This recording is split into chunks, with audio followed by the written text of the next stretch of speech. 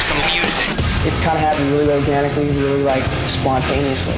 It's not just going in there and making a noise, folks. The Classic Rock Files with Kelly Parker. Okay, we'd all agree so many things about AC/DC are iconic. The lightning bolt, the logo, Angus's schoolboy outfit, and Brian Johnson's hat. So why did he start wearing that hat, and why did it stick with him? Well, he answered those questions when he was asked in an interview about the last time he was seen or photographed without that hat. I used to play the working men's clubs in around the northeast of England, you know, with really rock. You know, it was a grand little rock band called Geordie 2.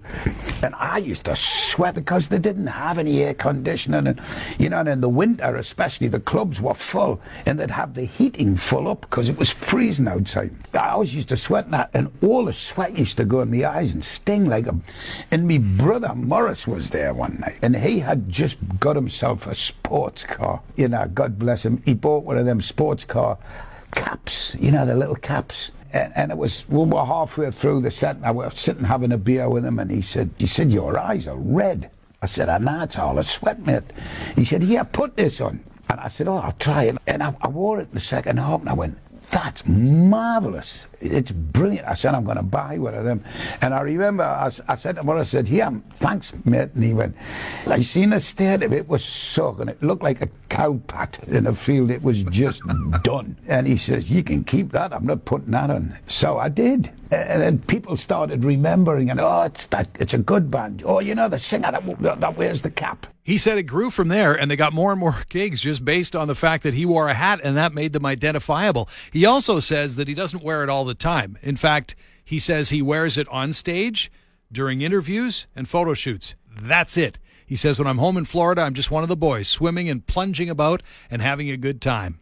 Okay, so we're hearing about this New Year's show in Dubai for Kiss, with purportedly the largest pyro show ever done. He says, does Gene Simmons, that Kiss still had 150 shows to perform on their postponed farewell tour.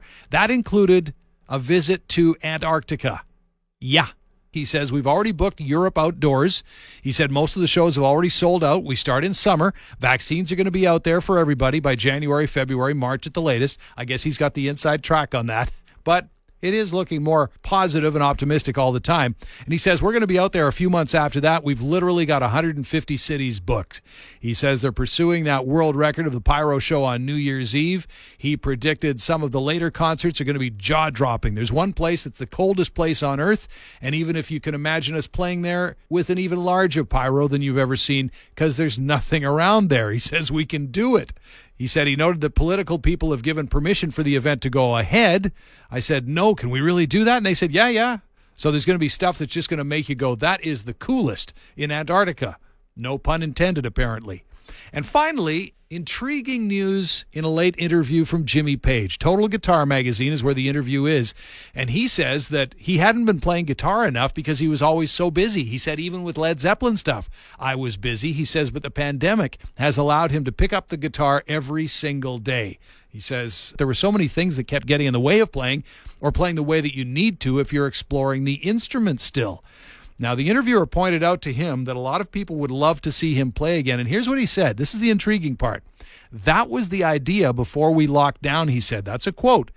The quote goes on to say, but there'll be a time when we will be able to play. Now, who is we? That's the question. He said, so the thing to do is to think how you do it, if you did do it, and to have some surprises up your sleeve. He said, I did think about it, but I thought I better do some serious practicing first because it's been a long time since our concert at the O2. He said, I hope we'll meet up one day when I'm doing this mythical show one day. What that last part means, I don't know. He also said, and this is also good news if you like reading an autobiography, a rock bio, he wants to tell his life story in the form of a book. He said, I'll definitely do an autobiography. He says, every 6 months brings new things for me to write about or comment about. I have a number of ways I plan to approach it, but I am determined that I'll write it first and then take it to a publisher because I don't want to be held to a deadline. Intriguing stuff from Jimmy Page about potentially playing live again, and maybe even with some of the other guys from the band. That would have to include Robert Plant, who always says no way, but maybe, and maybe a forthcoming autobiography from Jimmy Page at some point. That is the Classic Rock Files.